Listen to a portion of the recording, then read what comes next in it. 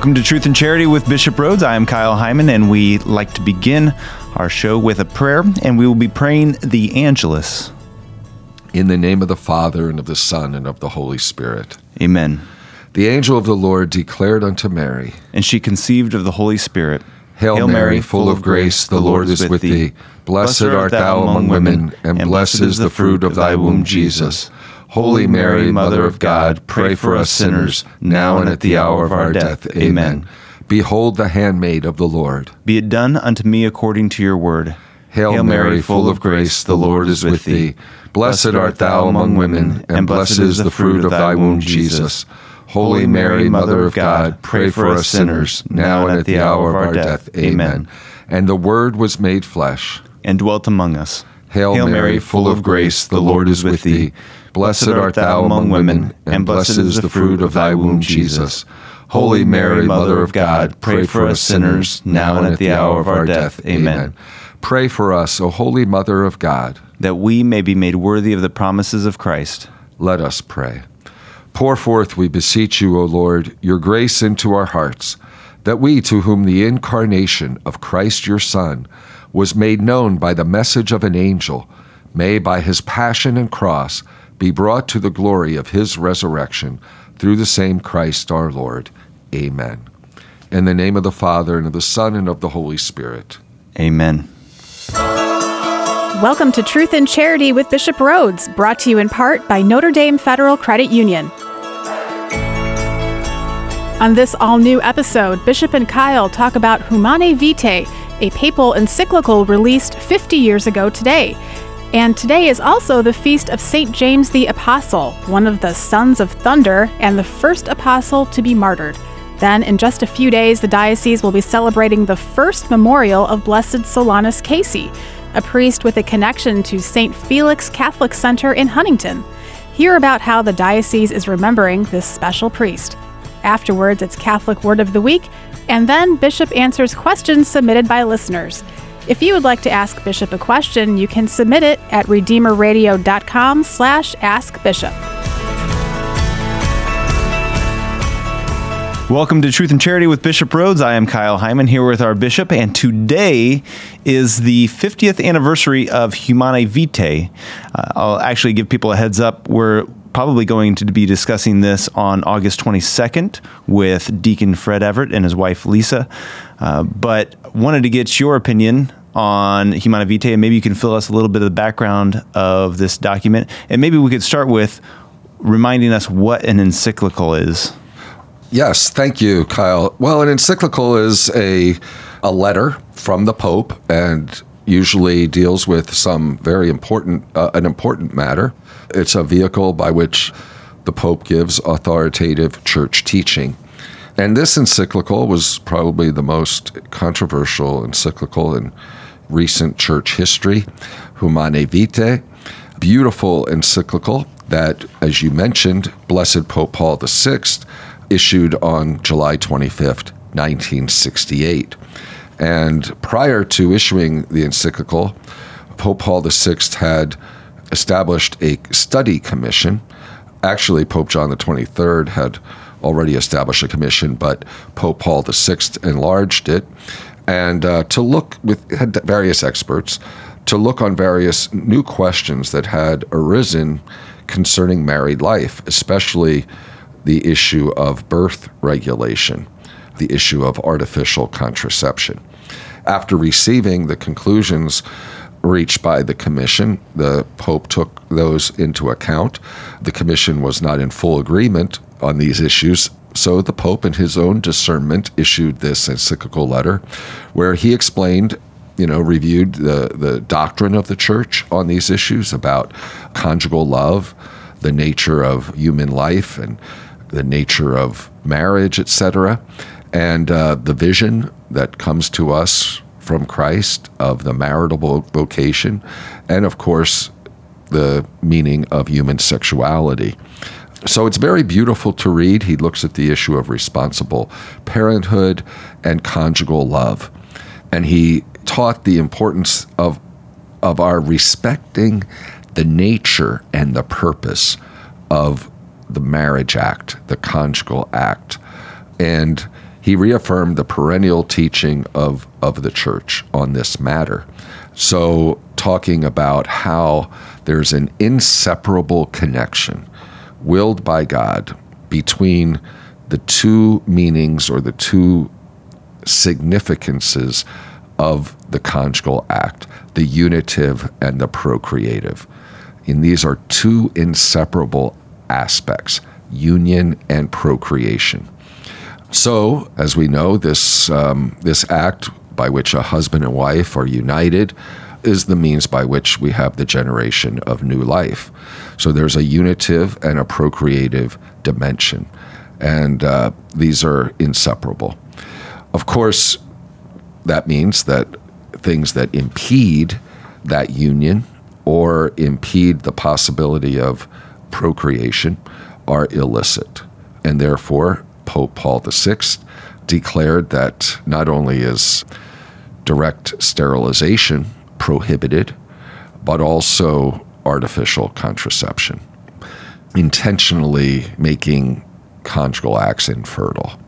Anyhow, this, as you know, this came out not long after we have the birth control pill, etc. And then the Pope talked about other means that are licit or lawful when couples have recourse where they can space out births through recourse to infertile times, which gets to the whole thing of natural family planning. And we've had a lot of development in methods of natural family planning in the past 50 years since Humanae Vitae. It was a document that was very prophetic because Pope Paul VI pointed out serious consequences of using artificial birth regulation, and we've seen those things come to pass. He talked about how with greater use of contraception, there would be a lessening of respect for women. There would be a growth in things like pornography. There would be a growth in divorce. And all these things, he said, if we strayed from the God-given meaning of sexuality. And sadly, we've seen the Pope's predictions were true. They came to pass. Now, I really encourage people to read the encyclical. I'm glad you're going to have another program where you'll get into it more deeply. The Holy Father spoke about how this living the divine law on this is possible. Yes, it requires sacrifice. It requires self-mastery. He promotes the virtue of chastity. And I think it's a wonderful document. Now we do see development since then, especially with St. John Paul II's theology of the body, which got into much more depth and much more detail on why the Church teaches what it does in this area.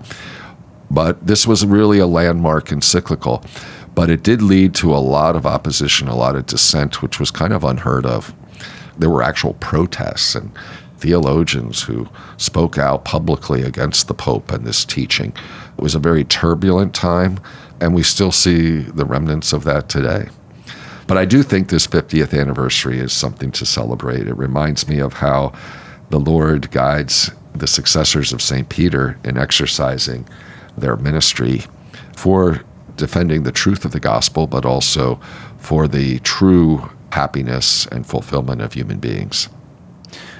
Is the encyclical Humanae Vitae, is that an infallible document? Well, we really don't talk about infallible documents. I think we would talk about infallible teachings within the document. Okay. That's an interesting question because there are theologians who do hold that that the teaching of the Church on contraception is infallible. Mm-hmm. There are other theologians who would disagree with that. It was not an ex cathedra statement, but I think one can argue that it's infallible by virtue of it being the ordinary magisterium of the Church that the Pope and the College of Bishops and the faithful have held as something definitively revealed by God. So that would be an interesting question to ask Deacon Fred and Lisa, because they probably have read more about that issue, but it's authoritative church teaching. And I really do encourage our listeners to, if they haven't already, to prayerfully read and reflect on Humanae Vitae.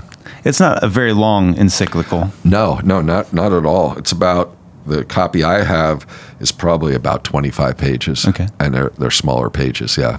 Any highlights that you remember from any quotes or?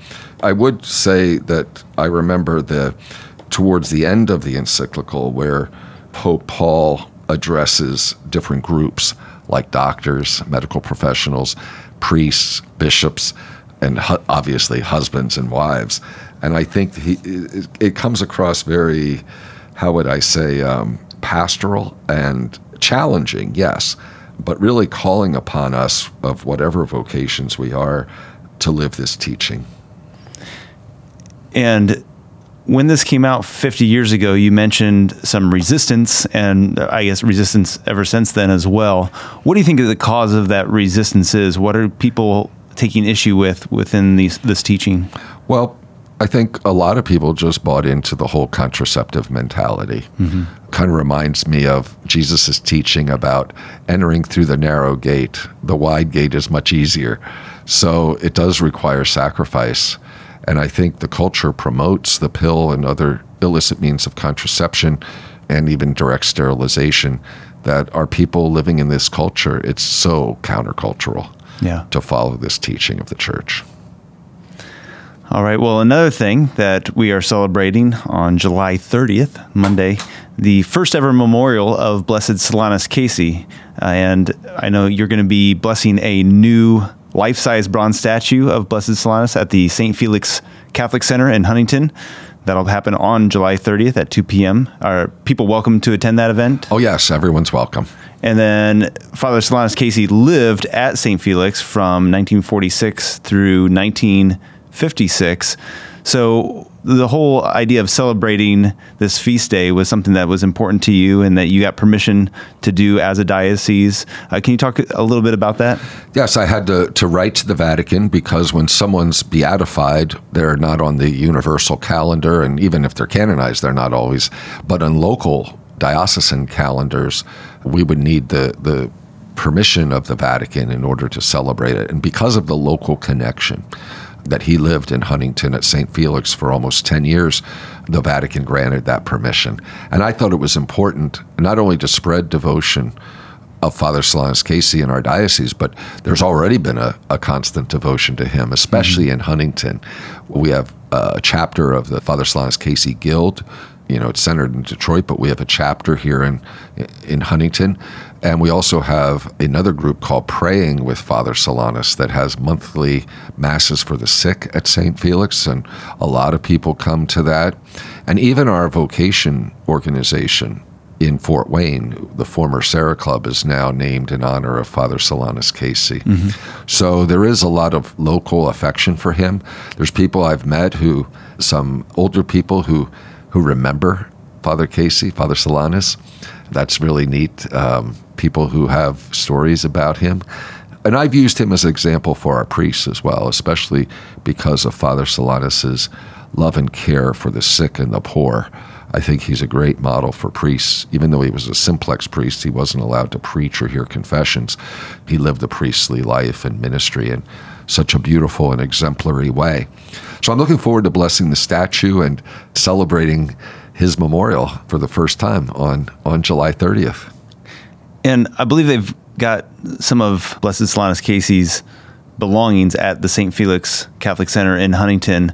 But are there any first-class relics of him in the diocese? We just received them a week or two ago. From Detroit, from the Capuchin community, we got 2 first-class relics, one for the chapel at St. Felix and one that they gave to me that I am now keeping in the chapel in my residence as I discern where I would like that to be available for public veneration. So it's wonderful to have those relics. All right. And for more on the life and legacy of Blessed Solanus Casey, people can check out the episodes that were aired November 15th and also April 11th. You can find those on the website at redeemerradio.com/askbishop, as well as all the past episodes of Truth and Charity. And also for more information on the diocesan celebration, listeners can go to diocesefwsb.org/Solanus-Casey. And then again, that's the diocesan website Solanus-Casey for more information on that. And coming up, we'll chat about the Feast of St. James the Apostle, also our Catholic Word of the Week, which is benediction. And we'll have questions submitted by you right here on Truth and Charity with Bishop Rhoades, brought to you in part by Notre Dame Federal Credit Union. Welcome back to Truth and Charity with Bishop Rhoades. I'm Kyle Hyman, and we've been talking about a lot of the different things that have been happening this week that we're celebrating. Also, today is the Feast of St. James the Apostle. There were only a small group of people, and he was chosen among them. Did he have any special qualifications for that, or is it really just kind of this diverse group of maybe a ragtag group of fishermen and odd and ends? And sometimes it seems to me that they were maybe the least expected of people. Right. I mean, he was a fisherman. He was the brother of John. And if you remember, when we read in the Gospel of the call of Simon and Andrew, Simon who became Peter, immediately after our Lord called the sons of Zebedee, James and John. So all these four first apostles were fishermen. But I have a question for you, Kyle, because I think sometimes I want to make sure you're keeping up with your faith. Okay. Are we talking about today St. James the Greater or St. James the Lesser? Because there's two apostles named James, you know. Yeah, so that's a good question. This is the Greater. Very good. Okay. You're right. Good. St. James the Greater. Okay. That's rather unfortunate to be if you're the lesser, I guess. Oh, that's funny. But yeah, remember in the story of James and John were mending their nets when Jesus called them. And when Peter and Andrew, they followed Jesus, they left everything behind. So did James and John, but they also left their father because he had been there, their father Zebedee, in the boat. I always like to reflect on that. Like, what was it about Jesus that made them, so promptly get up and leave to follow him? There must have been something, certainly God's grace in their hearts, but there must have been something about Jesus that really attracted them,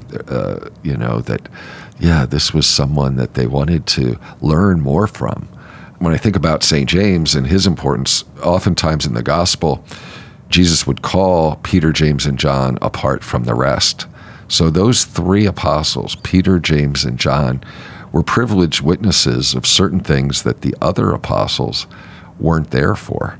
For example, they were the three at the Transfiguration on Mount Tabor that Jesus brought up the mountain with him, and they got to see our Lord in glory.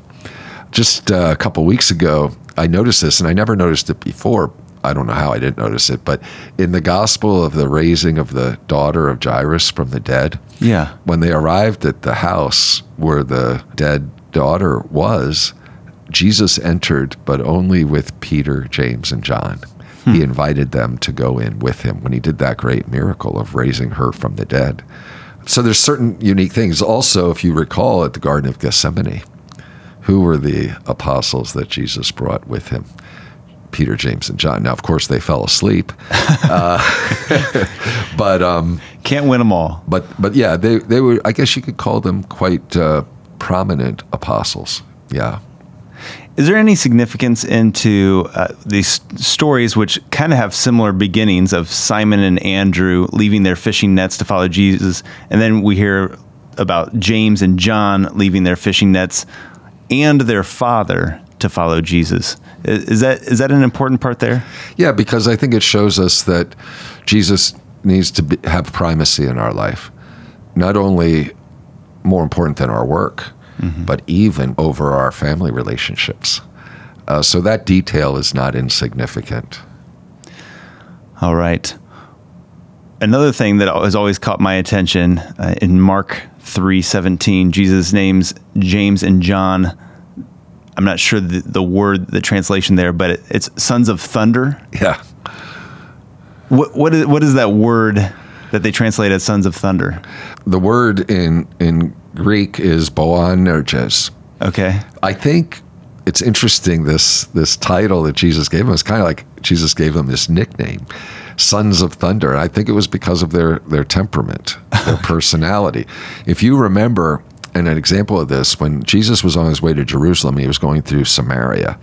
And the Samaritans wouldn't welcome him because he was on his way to Jerusalem and they didn't accept, they were a different religion. So James and John were upset that the Samaritans didn't welcome Jesus. So when they heard what they, saw how they were acting towards Jesus, they said to the Lord, "Lord, do you want us to call down fire from heaven to consume them?" And it's just typical, It's got to be a very human reaction. They were angry. And what did our Lord have to do? He had to rebuke them, So they were the sons of thunder. We can think also about the time when they asked the Lord to have the seats of honor in his kingdom. And that was kind of a bold request. And Jesus had to correct them again. Our Lord said, "You don't know what you're asking. Can you drink the cup that I'm going to drink?" But you know what? It's interesting. James was the first of the apostles who drank the cup. He was the first of the apostles that was martyred. I think of that sometimes. In the Acts of the Apostles, chapter 12, we read how probably in the 40s, King Herod Agrippa, who was the grandson of Herod the Great, laid violent hands upon some of the disciples, some of the early Christians.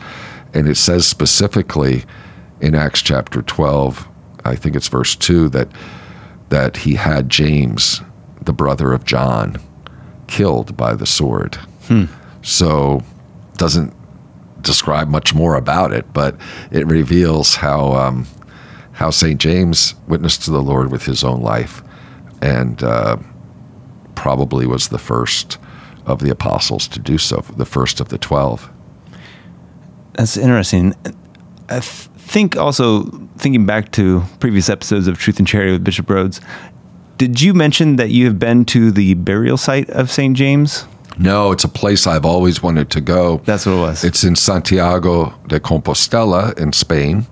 That's the tradition. And, we have the Camino, and people on the famous Camino de Santiago, where they walk, and this goes back to the Middle Ages, that famous pilgrimage.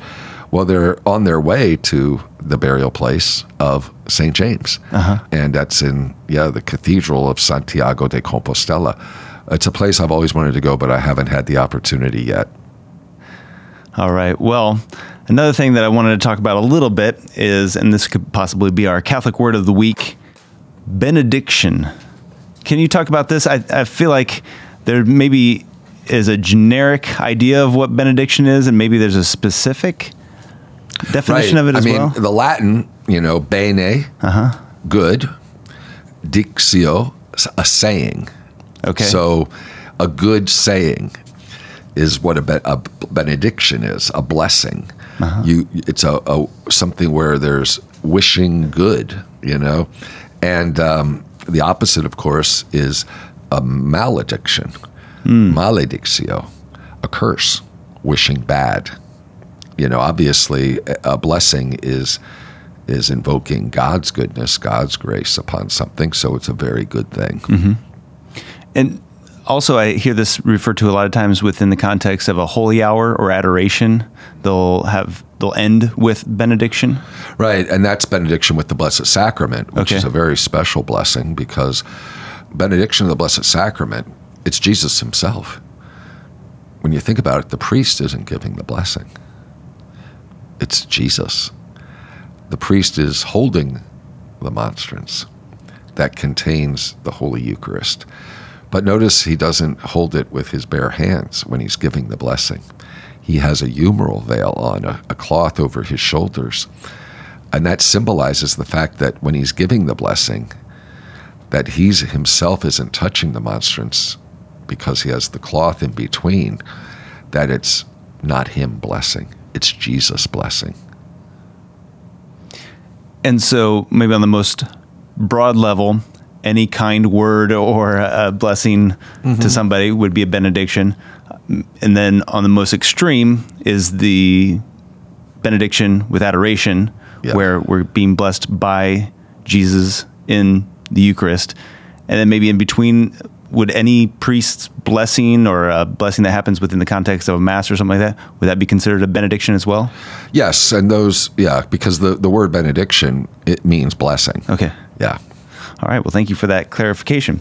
Well, if you have any questions for Bishop, you can ask them by going to redeemerradio.com/askbishop. You can call or text the Holy Cross College text line at 260-436-9598. And coming up, Bishop will answer questions about the urgency of baptism, blasphemy against the Holy Spirit, and more on Truth and Charity with Bishop Rhoades, brought to you in part by Notre Dame Federal Credit Union. If you're enjoying Truth and Charity with Bishop Rhoades, be sure to check out Redeemer Radio's other locally produced programs, including The Kyle Hyman Show, Dr. Doctor, and Church Life Today. To listen to previous episodes of any of these, go to redeemerradio.com and select Audio Library, or download the free Redeemer Radio app onto your smartphone or tablet and listen there. You can also submit questions for Bishop Rhoades to answer on a future episode of Truth and Charity on the app or website.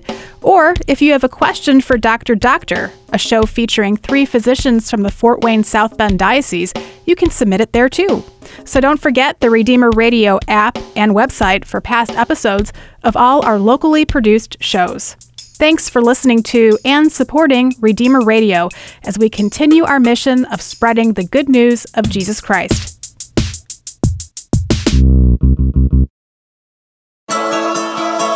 Welcome back to Truth and Charity with Bishop Rhoades. I am Kyle Hyman, here with our bishop. I am going to be asking the questions that you have submitted for Bishop to respond to, and our first submission is, I agree with the command to go out and baptize. I am wondering, why then, as catechumens, especially since many of those people have never been baptized, do we not allow the sacrament right away? It seems the instruction was to go out and baptize, and there would be an urgency to do so if someone is wanting it. That's a good question. I would just say that very early on in the history of the church, there was a necessity of a period of preparation for baptism, because it's not just baptism by itself. It's always faith and baptism. Mm-hmm. Otherwise it can be reduced to some kind of a magical thing. No, this is not magic. Baptism, by which we receive God's grace, requires on our part faith. So it's always faith and baptism. Now, we baptize infants on the faith of the parents and the godparents, that they are the ones who profess faith on behalf of the child who doesn't have the capacity yet. But in order then, one has to have a certain knowledge of the faith. So we have a period called the catechumenate, and this goes back to very early in the church's history, because how can one give assent to baptism, to the Trinity, to Christ, if one doesn't know him and his teachings? Mm-hmm. So that's why we don't baptize adults without prior instruction. Okay. Our next question is, what is blasphemy against the Holy Spirit referenced in Mark 3, verses 28 and 29? Thank you. It's a good question. It's we talk about that one sin that can't be forgiven, the unforgivable sin, right, which is the blasphemy against the Holy Spirit. And it really is the refusal to accept the salvation which God offers to us through the Holy Spirit. Mm-hmm. So in other words, a sin against the Holy Spirit, or blasphemy against the Holy Spirit, is really this issue of something that's unforgivable by its very nature. St. Thomas Aquinas wrote about this, because, if one doesn't repent, if one doesn't accept the gift that God is offering, if one refuses to be converted, one is saying no to the Holy Spirit, through whom God is offering us salvation. It's basically this failure to repent, failure to convert, failure to say yes to this wonderful gift of salvation. Okay. God doesn't force us. Right. Such a gentleman. Aaron Heckber from Fort Wayne asked, the 3 archangels, Michael, Gabriel, and Raphael, are the only angels named in sacred scripture. I've heard them referenced with their archangel title, but have also heard them referenced as saints, Saint Michael, Saint Gabriel, Saint Raphael. Is it correct and okay to reference them as saints? Yes, the word saint, what does it mean? The Greek is hagios. It means holy, holy one, hagios, or sanctus in Latin. So the Holy One, that's the definition, the etymology of the word saint. So it doesn't mean just a holy human being. It can apply to holy ones that aren't human. Well, the only holy ones other than God himself who aren't human would be the angels. And so that's why we can call the three great archangels, the only ones that we know the names of, Michael, Gabriel, and Raphael. They said yes to God. They were not fallen angels. They were good, holy angels. So really all the angels who said yes to God, we can call saints, but they're the only three that we know the names. So we can say Saint Michael, Saint Gabriel, and Saint Raphael, even though they're not human. They were holy, spiritual creatures. Could you say Saint Jesus? I mean, we do address God often as Holy One. Yeah. And Jesus is holy, but all holy, really, perfectly holy. But I've never heard that Jesus called Saint Jesus. Okay. But really, as an adjective, Jesus was holy. Sure. Yeah. Our next question is it hard to view people the same after they go to confession with you? No. I don't even, it just goes out of my mind, actually. I mean, I do not view people differently at all. I mean, we're all sinners. And yeah, it doesn't change at all. Is that something that you got used to, or is that just natural? For me, it's been natural. You know, I mean, to me, you know, the confessional is so sacred and so so private that yeah, it doesn't come into the way I view people afterwards. Okay. Another listener asked, I am amazed that some abortion supporters are angered when shown a model of an unborn baby. These 3D models fit into the palm of your hand and are anatomically correct representations of what an unborn baby looks like around 12 weeks. One family member dismissed it as anti-abortion propaganda, which made no sense to me. How can I refute them? How is showing them the truth pushing propaganda? Wow, you know what? I don't know. It doesn't make any sense to me either. But you know what I would do if someone thought that those 3D models are just anti-abortion propaganda? Give them something else. I would give them something scientific, medical field about fetal development. There are, like, I know there's a thing produced by the Cleveland Clinic that talks about the stage of a baby's development from the beginning, from fertilization all the way through each month. So if it's something that's not produced by the church, it's done by scientists, by doctors, they can't say it's anti-abortion propaganda. Yeah. I mean, it's scientific truth. You look at the first month and you see the development of the baby. And I think you mentioned, the caller mentioned 12 weeks. Well, by the third month, we have the baby's arms, hands, fingers, feet, toes, they're fully formed. Yeah. You know, even have the beginning of the external ears, the fingernails, the toenails, the teeth. I mean, all one has to do is look at the science. So that's what I would do. I would give them something from science. Sure. All right. Well, you can ask your question by going to redeemerradio.com/askbishop. You can call or text the Holy Cross College text line at 260-436-9598. And we have more of your questions coming up right here on Truth and Charity with Bishop Rhoades, brought to you in part by Notre Dame Federal Credit Union. Welcome back to Truth and Charity with Bishop Rhoades. I am Kyle Hyman here with our bishop. I'm going to continue to ask questions that you've submitted. One of our listeners said, I am born and raised Catholic, but I did study the Jehovah's Witness faith for 2 years with a friend. They claim to be the only real and true faith, but are they really Christian or the true faith?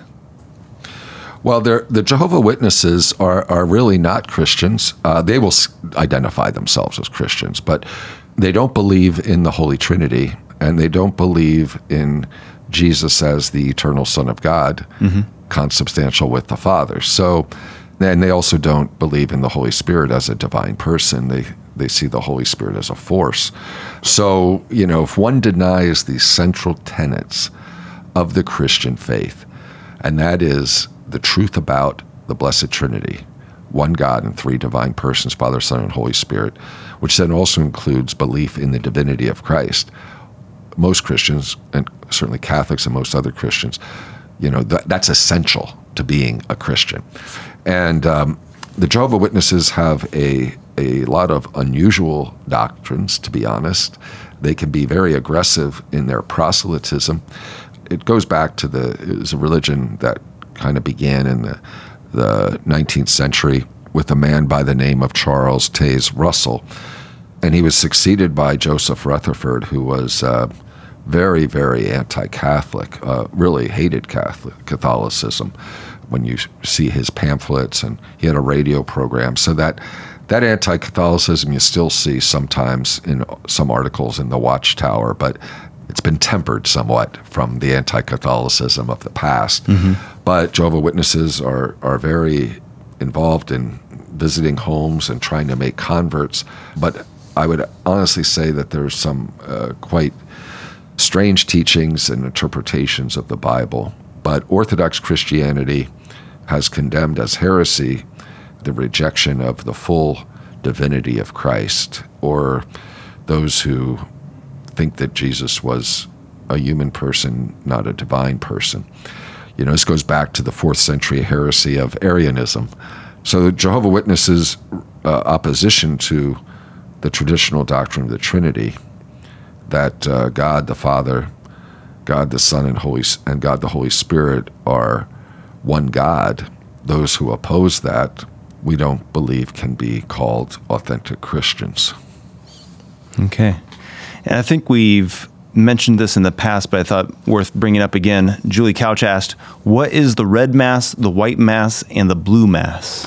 Yes, the red Mass is a Mass traditionally offered every year for those in the legal profession, judges, lawyers, etc., law professors.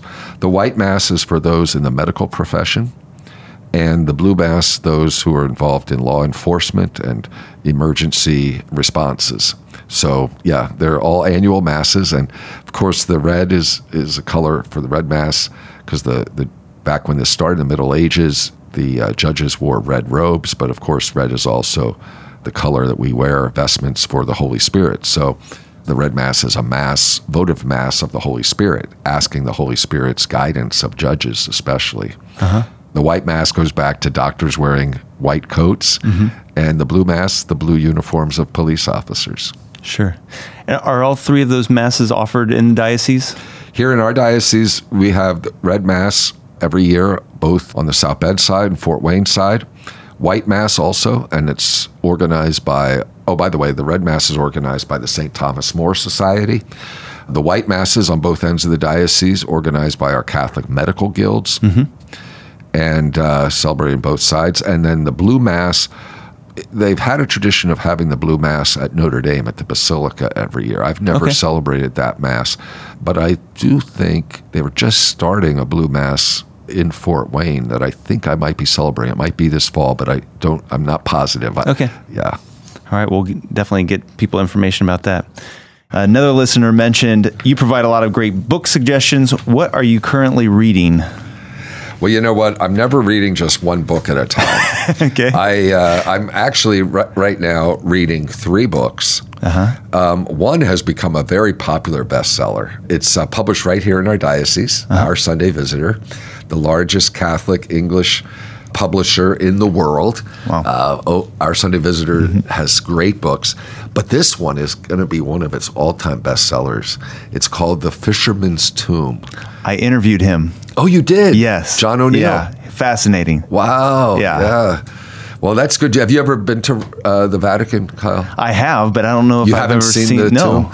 Oh, next time you go, I can get you tickets to go to the excavations under St. Peter's Basilica and see his tomb. But it's really, I mean, I've been there many times, but I didn't know the whole. I knew part of the story, but now I started reading this story I didn't know about, the guy from Texas who financed this, etc. So anyhow, I recommend it, The Fisherman's Tomb.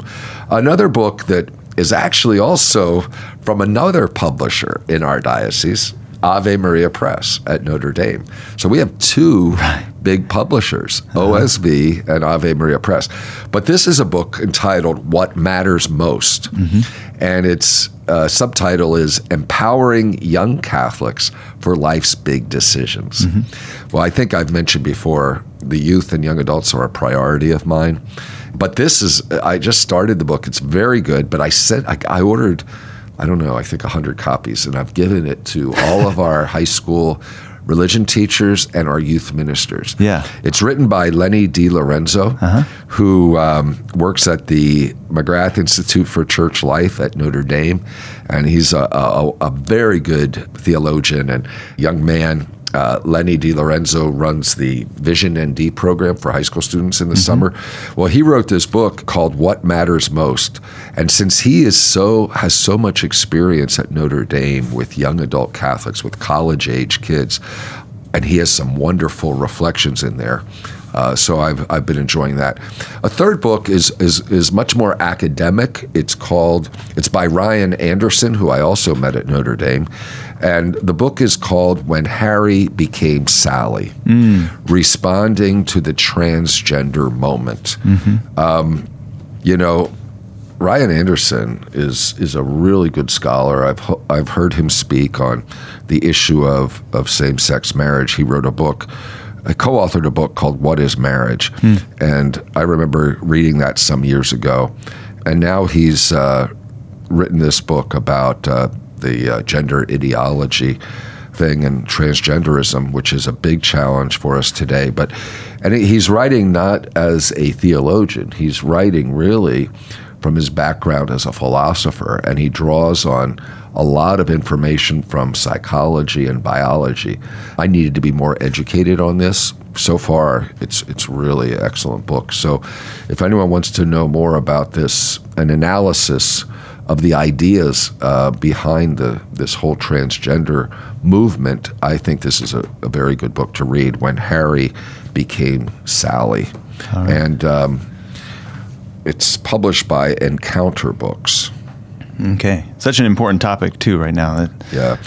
And Ryan Anderson, attained his doctorate at the University of Notre Dame. And I'm not quite sure where he's at right now, but yeah, he's a very good young scholar.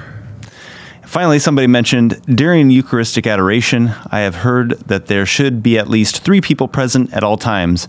What if you are the only one there and you can't stay until someone else comes in? Is there a significance in the number that must be present? I don't know of any significance in the number. I always thought that the requirement was at least 2 people there. The idea is we shouldn't just leave the Eucharist exposed without anyone there.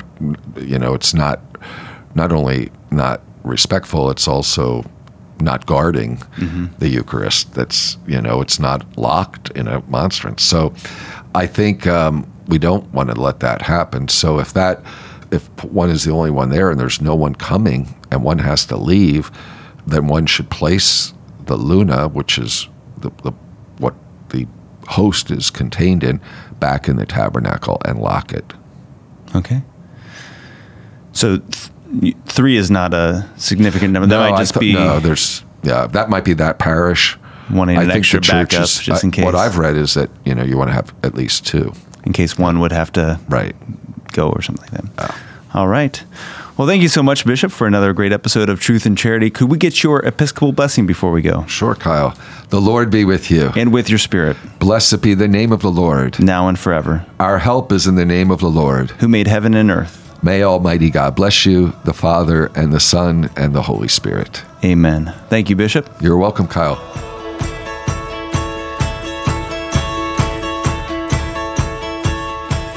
Join us next week for another new episode of Truth in Charity, with Bishop talking about his recent travels and saints whose feast days we will soon celebrate. And of course, listener-submitted questions. If you have a question for Bishop, submit it at redeemerradio.com/askbishop, or download the free Redeemer Radio app onto your smartphone or tablet and select Ask Your Questions. You'll get an email confirming your question was received and another letting you know when your question will air. To hear any of the previous 53 episodes of Truth and Charity anywhere and anytime, select Audio Library either on the Redeemer Radio app or website, or search for Truth and Charity anywhere you listen to podcasts. Then hit subscribe to stay up to date on the latest episodes. Truth and Charity with Bishop Rhoades is brought to you in part by Notre Dame Federal Credit Union.